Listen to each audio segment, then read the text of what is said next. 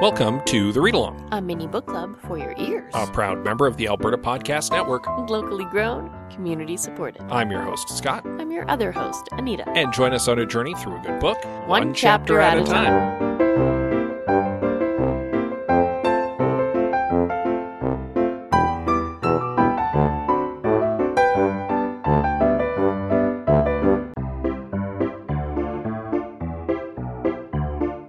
With PodPower, our sponsors are making it possible for us to amplify the voices of Albertans and Alberta podcasters. This episode, the Edmonton Community Foundation is helping us give a PodPower shout-out to Overdue Finds, an Edmonton Public Library podcast. Bryce Crittenden and Carolyn Land host conversations about books, movies, music, pop culture, and other interesting news about Edmonton. It's a great way to learn more about what's happening at EPL and about how you can use your library card to access all of EPL's in-person and online services. To listen and find out more about Overdue Finds, head to epl.ca/podcast.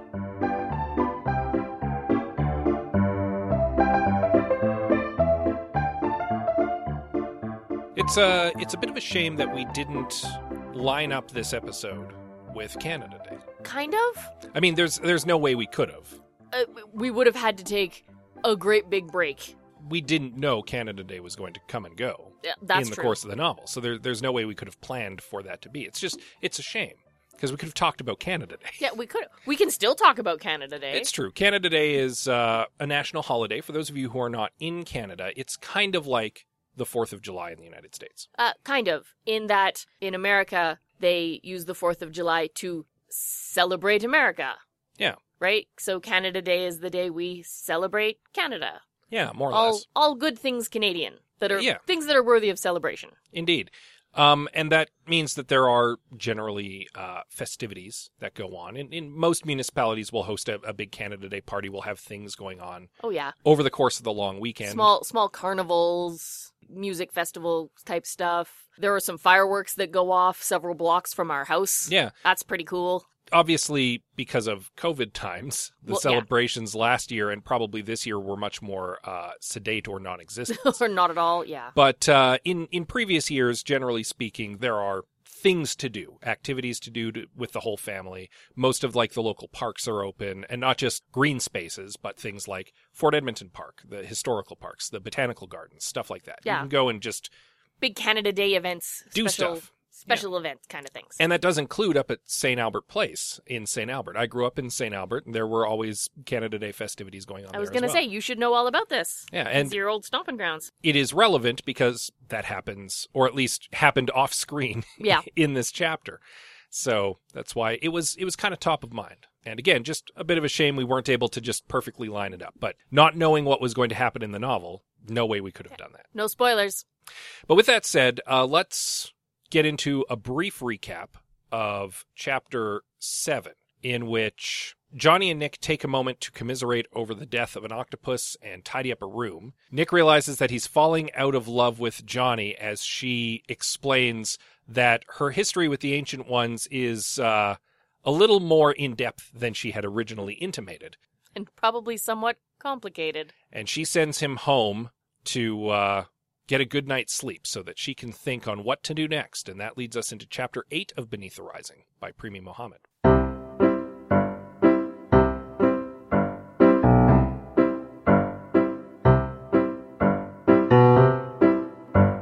So Nick does indeed arrive home, and he immediately catches just holy hell from his mother.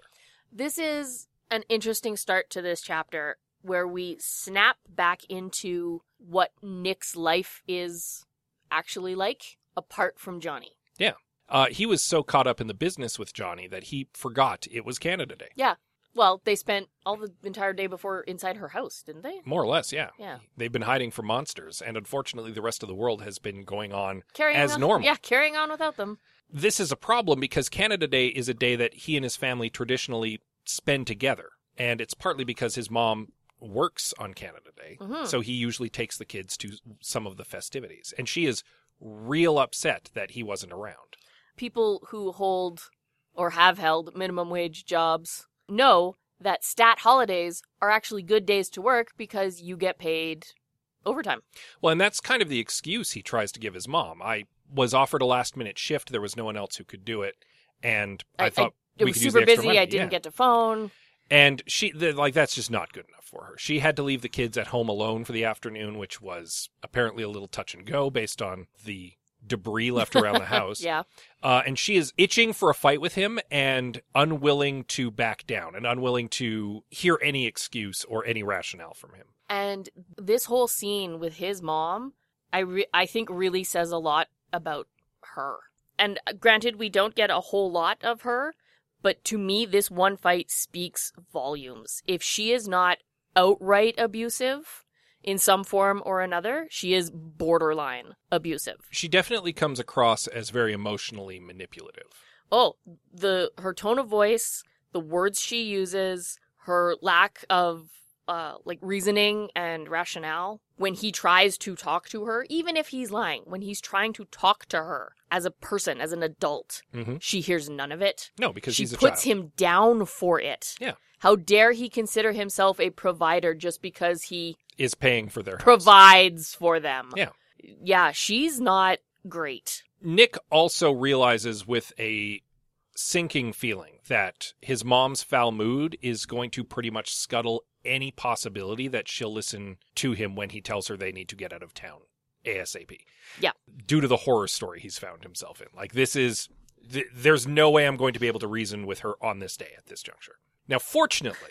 I was going to say, the weird upside is he doesn't have to. Yeah, because a monster thuds into the window right then, and that immediately gets her attention. So he no longer has to negotiate with her, because the conversation has come to an end. Indeed. I almost enjoyed how it happened, where he's facing his mother, and she, because she is facing him, she is also facing the big window behind him. So she sees it coming, and what we get is not the description of the thing, but the description of her face as she sees the thing and as the terror takes hold. Yeah. Nick spins her around and hustles her in the closet to hide her, and then goes to check on the kids. He's fairly confident that the mess that just hit the window is looking for him. So yeah, probably. He's figuring that if he can get the kids just out of the house and away from the house, they will probably be safe. And probably his mom will be safe if she just stays hidden. The creature breaks in through the window very quickly and is soon joined by other creatures as well. Yeah, so we have a black sticky pokey thing. Everything has claws and teeth and is gross. Yeah. And then there are pink scorpion-like-ish things. Yep. Outside. Yeah, it's just a whole swarm of things. Yeah. It reminded me of when I read John Dies at the End. How he was describing the weird creature, and it was just like a weird mishmash of parts. Yeah, it's classic Lovecraftian indescribable thing. You just get little glimpses of things that shouldn't fit together. Yeah, that's sort of what I pictured, was weird. I just sort of made up my own weird creature-looking things. Now, the problem for Nick is that the kids are outside, and he's in the house, and there's a thing oozing through the hallway towards him and between him and the kids. He manages to get into their room and basically, cuts out the screen in the window and dives out. Swearing at these things the whole time. Yeah, and luckily he finds the kids in the street. Now, they are being accosted by more of these things. The pink things are outside. And he tells them, just get away. Just run from the house. Run and don't come back. And run. Then dives back in the house to save his mom. Nick is also struck in this moment how Johnny had described the little things, the things that can creep in through the screen door of the universe, are dumb and weak things, but these things are showing intent and intelligence far above what he would call dumb or weak, and they're also spitting acid and ripping up the house. They take down the wall. They cut into the drywall. And... Yeah, this is not minor. No. Which, if anything, underscores, and he doesn't have a chance to dwell on this at the time, but it underscores how much bigger and more terrifying the real bad things are. Yes. Because this is the small potatoes. And if this is the small potatoes, there's something worse on the way. To be fair, they are not excessively big, right? We're not talking colossal. No. I got the impression that they were the size of, a large dog. These creatures are also... not necessarily problem-solving intelligent. It's more of primal. But, even right? then, again, they're clearly searching, and probably searching for him or for people. So, intelligent animal. Yeah, but not... We're not talking like pure instinct. We're talking... Because, again, they seem to have some intent. that goes beyond just, this is a dumb, clumsy animal. Yeah, they're hunting. They're not right? velociraptors from Jurassic Park. Yeah, I wouldn't go that far. I don't think they're velociraptor smart. Now, Nick realizes he needs a weapon if he's going to save his mom, so he bursts into the garage looking for, like, the first pointy thing he can find, and he grabs a rake. He manages to do a little bit of damage before he starts understandably getting overwhelmed by monsters. But then someone, Johnny, comes to his rescue with some sort of blast of energy that sends a couch flying over him. What I pictured in my head was some kind of magical shotgun. I was picturing more like a grenade, honestly. Oh, maybe. Yeah. We don't really get a description, right? So yeah. The fight is already done. Like, the monsters have all been evaporated. Or run away, one or the other. Or run for it, yeah. And Johnny is directing traffic. She's telling his family, get into the street. Rutger is waiting with a car. Just get in the car. Go with Rutger now. Nick has anger. That is the understatement of this episode. Like, he instinctually blames her for causing all of this. But even so, they take a moment to do a quick sweep of the house and make sure there are no further monsters. And they cannot find any, but the house has been trashed. Oh, ruined. Yeah. Nick asks kind of dumbly, did you just magic? Was that magic? She says, no, it was an experimental weapon, and pointedly does not confirm or deny that she can do magic. Nick catches that. Now is not the time to talk about magic. Johnny says they need to discuss what to do next, and Nick is kind of more in shock over his home and family being attacked, and Johnny's like, snap out of it, there's no time for that right now. Because she says she has worked out kind of a slim chance they might have to save the world. And she kind of lays it out here. There is a conjunction coming, and a portal might open. And it might be big enough for the Ancient Ones, and she kind of hints maybe even worse things than them might come pouring through. And she thinks they have a very minute chance of kind of going on the offensive and slamming that portal shut before anything can get through. Nick is barely following any of this because he's very in shock. Nick's had a day, everybody. Yeah, he's a little more concerned that one of his shoes may have been eaten by monsters than he is about the big portal that's going to potentially end the world. How did he even lose that shoe? He does not know. Johnny asks him to come and help her and reminds him, like, you all but demanded to help me earlier, so I assumed that you would be in. And he's a little curious what exact help he can be, and it kind of dawns on him that maybe she just wants him close so that the Ancient Ones can't use him against her. Better to have him on hand and in eyesight than somewhere potentially being gobbled up. He's not wrong, but I don't know if he's entirely right either. And she asks, are you willing to back my play as a friend? And he does assent. And it brings to mind a memory from when they were quite a bit younger, when they had a fight, and he'd called her out about kind of just humoring him and pretending to be his friend because he's just the stupid ordinary guy. And that cut her really deep at the time. And only later did he kind of realize that, oh, I might actually be her only real friend. Yeah, because all of those grown-ups that she talks to, they're not friends. No, they're barely colleagues. Like, right? Yeah. So Nick does assent. Yes, okay, as your friend, I will help you. But first order of business, what am I going to do about my house? It's ruined. And Johnny's just like, I'll handle it, and just starts writing out a check. And this gets Nick's ire up because this is the last straw for him. As we've pointed out in the past, Nick is proud. Yes. And he is too proud to accept charity. Yes. And there's more to this, I think. We're going to break this down a little bit. He shoves the check back in her face and gets very self-righteous here, accusing her of trying to buy him, saying no amount of money that she can give him could ever give back what the monsters she woke up just took from his family. And he straight up accuses her of being just like the Ancient Ones, just buying people the way they bought her because that's all she knows. And kind of punctuates that with, you have called me your stuff before. I'm not stuff, I'm people. You sort of have to understand where Nick is coming from here. Mm-hmm. And I'm going to preface this by saying I am not a trained psychologist. This is all armchair viewing. Well, I will give you the benefit of the doubt in that, unlike an actual psychologist, you are literally in the head of the character in this moment. Yes, exactly. He is as you've pointed out already, proud. Yeah, he was raised to believe in the value of earning your own way. Yes, which is fine. He is also sleep deprived, failing his sanity checks, if you will, full of adrenaline, right now and incredibly stressed out. This is a trauma response. Yeah, this is a breaking point for him. Nick breaks right now. Yeah, he says stuff in this moment that, with, again, a sober second thought, you'll probably regret. That doesn't mean he doesn't feel it. No, and he even says, like, it came out so easily and so, in a way, eloquently, that in the back of his mind, he's looking at it happening going, oh, I might have had this script in my mind for a long time. Like, yeah, this has clearly been sitting here for a while, and I am not able to keep the lid on it anymore. Yeah. Yeah, so basically, Nick is kind of a hot mess right now. Yeah.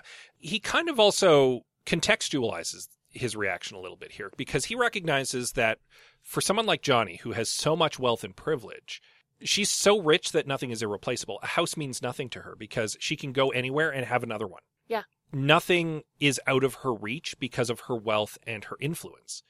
So nothing is irreplaceable to her, but to him, everything is irreplaceable. He's currently angry because he may have lost one of his only pairs of shoes. Yeah, he only owns 3 pairs of shoes. Yeah, and that's a huge blow to him. Whereas, again, she could lose her entire house, and it would be an inconvenience at best. Yeah. Also, I think Nick's a little sore because Drazi dropped by, destroyed a room in her mansion. These little monster things show up and destroy most of his entire house. Now, in fairness, most of his entire house might have been the size of that room in her mansion. Doesn't matter. Proportions. It's fair. Johnny is on the back foot. She's reeling. Like, he's landed a solid body blow on her with his words here. And she kind of rallies and snaps back at him and kind of calls him to task over his pride in this instant. Like, what is your family going to do? Live on the streets? Do you think insurance will cover this? How are you going to replace everything you just lost? I am offering to help. I recognize this is my fault. Let me fix it. And she's also not wrong. That's the thing. These two are hurling truth bombs at each other. Neither of them are wrong. Yeah. She's fixing it in the only way she can and knows how to do, by throwing money at it, because that's how you fix a problem like this. Kinda. But his pride doesn't like it because he's resentful of the fact that she can throw money around. Yeah. And he wants her to do, what, magic? She kind of also calls attention here to one of the fundamental differences in their brand of smarts, which we've discussed before. Because we've discussed how Johnny is intelligent and Nick is wise. Yes. This is one of those occasions where wisdom has a shortfalling, because Nick is reacting right now and she is thinking. In this moment, reaction is not good enough, because all he's doing is dealing with the emotional wreckage of his life and recognizing how hurtful her attempt to make it all go away with money is, whereas she's making the rational equation, going, no, this will help, this will fix it. And he's not accepting it because he's not thinking that way at the moment. No, his emotions are super peaked right now, and that kind of rationale is not going to get through. And this is where the shortfalling of wisdom comes in. Yes. You can have common sense and still make incredibly stupid decisions. If the two of them would just learn how to work together, they'd make a formidable team. She says, possibly foreshadowing. Arcs, yeah. She does, however, make a reasonable argument in this moment. And Nick angrily backs down. But they're also both kind of spent, having just landed, again, a couple solid emotional blows on each other. She says Rutger will smooth everything out. She tells him to pack a bag. They have to go ASAP. He takes a couple minutes, gets himself a little cleaned up. Probably, again, this is part of his coping mechanism, just go into the drudgery, because the familiarity of it is calming to him. Yeah, so routine. he takes a moment to change his clothes, to brush his teeth. I think he has a shower. Yeah. But unfortunately, by the time he's ready, his family has already been packed away by Rutger. And he is hurt and a little bit outraged that he didn't even get a chance to, say goodbye or explain or come up with some excuse for what's going on. And then these two get back into it again. Yeah. He even asks Johnny, where are they being taken so I can touch base with them? And she's like, you know what? It's probably better you don't know. And that's kind of where the danger to them really sinks home for him. Yeah, finally. Even his knowing where they're being taken could be a danger to them. And that's deeply upsetting to him. And he again kind of contextualizes this with how he thinks Johnny thinks, which is that it didn't even dawn on her that he might want to say goodbye because she doesn't love anybody that way. Yeah, she doesn't really have an equivalent family. No, because she barely has a relationship with her mom. We've touched on this before. Yeah. She has Nick, whom she treats like a possession sometimes. Yeah. Frequently, I would argue. She doesn't have siblings. She certainly doesn't have any other person under her care who can't look after themselves. Yeah. Like, she has Rutger, but that's more like... That's a professional association. Yeah, that's more like him being on the payroll, not the same as having younger siblings that she would look after, or children of her own, or... Right? That kind of thing. Nick keeps having to calm himself down from having more fights with her at this moment, because he is still really emotionally strung out. Well, a shower isn't going to fix absolutely everything right now. Johnny also kind of explains, look, like, there are rules in place for me, but those rules don't exist for you. And he's not really hearing her right now. He does not process what she is saying to him at all. No, he's thinking more in the context of, like, her class and privilege. What she's probably literally saying is, like, there are rules in place for how the Ancient Ones can deal with me that don't exist for you, and that's why it's safer for your family to not be in play right now. It's also why she needs him with her. Yeah. Because this clearly is pointing at the fact that Nick has to be the one who saved the world. Well, yeah, it's tying back to him being the X factor in the Ancient One's plan, right?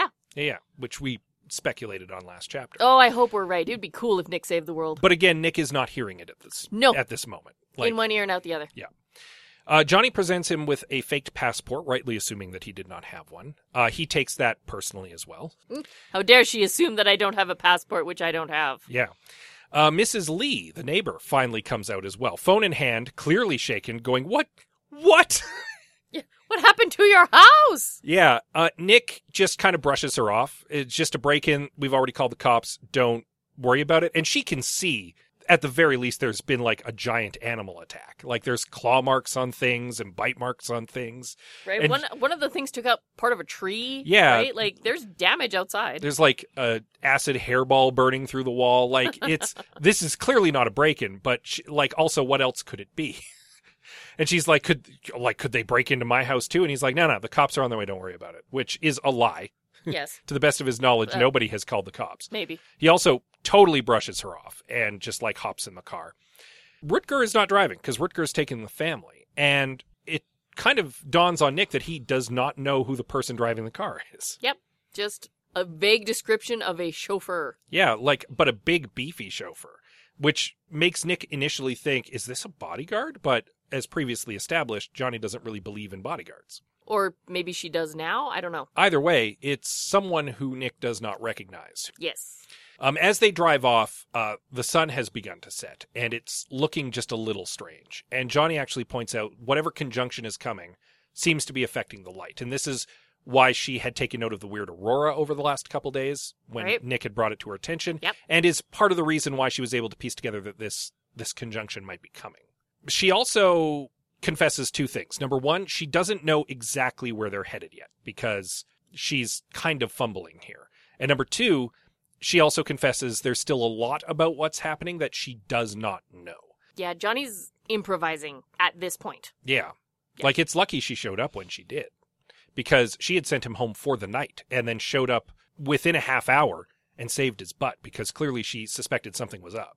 Mm-hmm. So something happened in the brief span of time between when he left her house and when she showed up. Mm-hmm. Well, and he took a meandering route home. He even mentions he took a meandering route home. Yeah. He went by the St. Albert grain elevators. Like, he took a route, which leads me to believe that I know what part of town he lives.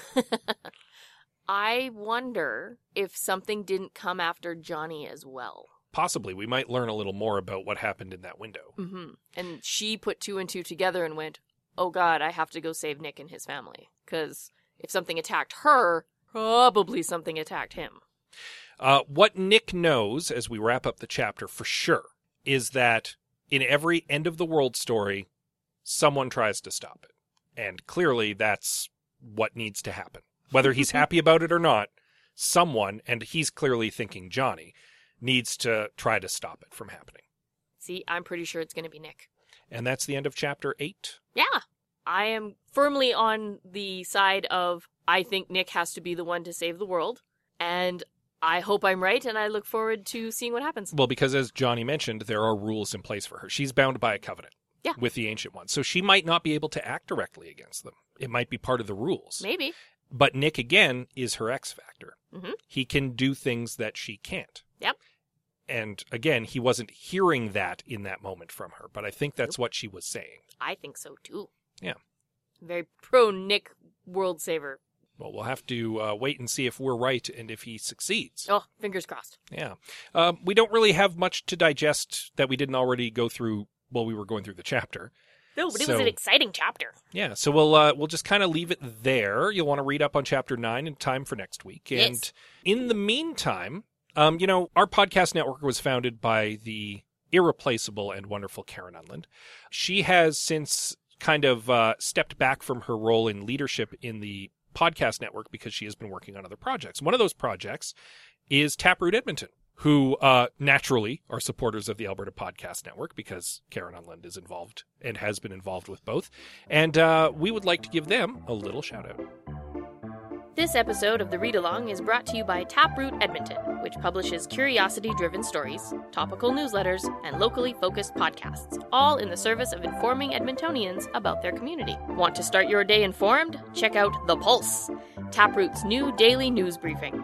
The Pulse tells you what you need to know about Edmonton every weekday morning. You'll get short, informative updates about what's happening at City Hall, plus coverage of business, tech, food, the arts, and more. You'll also get a little bit of whimsy from features such as A Moment in History, Chart of the Week, and the Friday Podcast Pick. And it's free! Sign up today at taprootedmonton.ca/pulse. That's taprootedmonton.ca/pulse. Yeah, Taproot Edmonton. Check them out. You can check out other supporters of the Alberta Podcast Network, as well as all of our sibling podcasts right now on the Alberta Podcast Network website, albertapodcastnetwork.com. It seems super obvious to make it easy. Indeed. You can also find all of those podcasts on most podcatchers. Your podcatcher of choice. Yeah, probably your podcatcher of choice. Yeah. While you're there, swing by. Give us a little rating and a review. We'd appreciate that. We sure would. Yeah. We would like to show that appreciation if you touch base with us on social media. Yeah. Pick your poison. We are on Twitter, Instagram, Facebook, and Goodreads. We are at The Read Along on most of those. Yeah. You can also send us an email. We are thereadalong@gmail.com. And with that said, as always, we love you very much, and we'll see you next time. I'm willing to bet there's an airplane in the next chapter.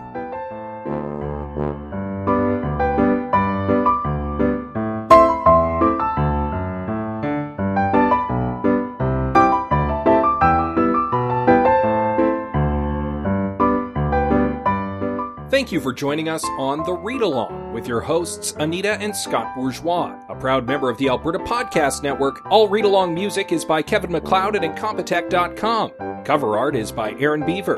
Be sure to join us on Twitter, Instagram, and Facebook at The Read Along, and check out our group on Goodreads.com.